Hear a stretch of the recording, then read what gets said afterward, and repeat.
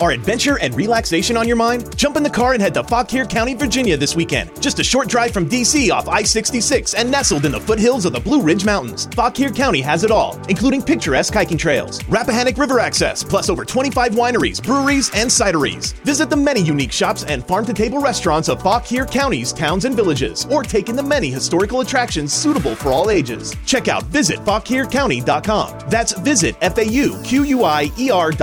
Fauquier County. Find what you love. Welcome to The Terrible Take, a mini podcast telling Steelers Nation what's on our mind. I'm Josh Carney. Speculation season can often be silly. In the latest speculation, I'm calling it that loosely, regarding Pittsburgh Steelers wide receiver Diontae Johnson, is again further proof of that.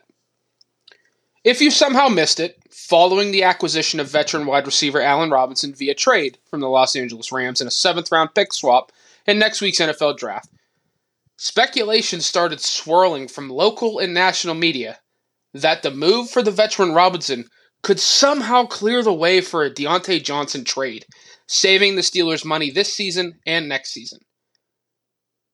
What a ridiculous thought process. The Steelers acquired Robinson relatively cheap to shore up depth in Pittsburgh, not to plan for a future move involving their number one receiver, who is pretty darn good in his own right. Robinson's acquisition allows the Steelers to move the trio of Johnson, George Pickens, and Robinson all over the formation to hunt for the best matchups, and take some of the onus off of Johnson and Pickens in a relatively weak wide receiver room. This constant push to try and trade Diontae Johnson away is rather tiresome. It's never going to stop, though. I get it. He tends to run backwards after the catch at times, struggles with drops occasionally, and didn't score a single touchdown last season. Those are all fair criticisms of Johnson. But we've been spoiled with a number one receiver in the last 20 years with the likes of Hines Ward and Antonio Brown. Johnson isn't on the same level as those two. But really, not many will ever be on the level Antonio Brown was at the height of his powers. He's an all-time great, one of the 5 best receivers ever. Johnson is a really good player overall, one that's a fixture for Pittsburgh moving forward.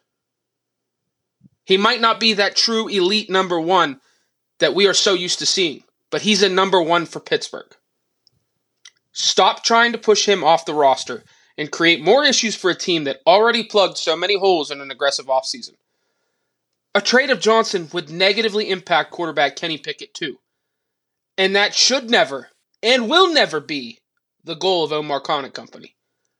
So stop with the silly speculation.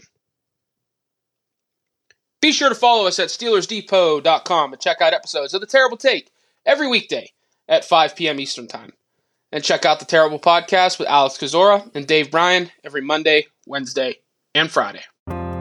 Memories should last a lifetime, but Alzheimer's disease has robbed millions of Americans of their treasured memories.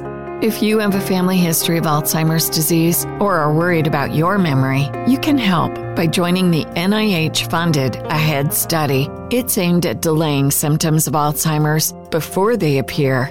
Visit aheadstudy.org to learn more. That's aheadstudy.org.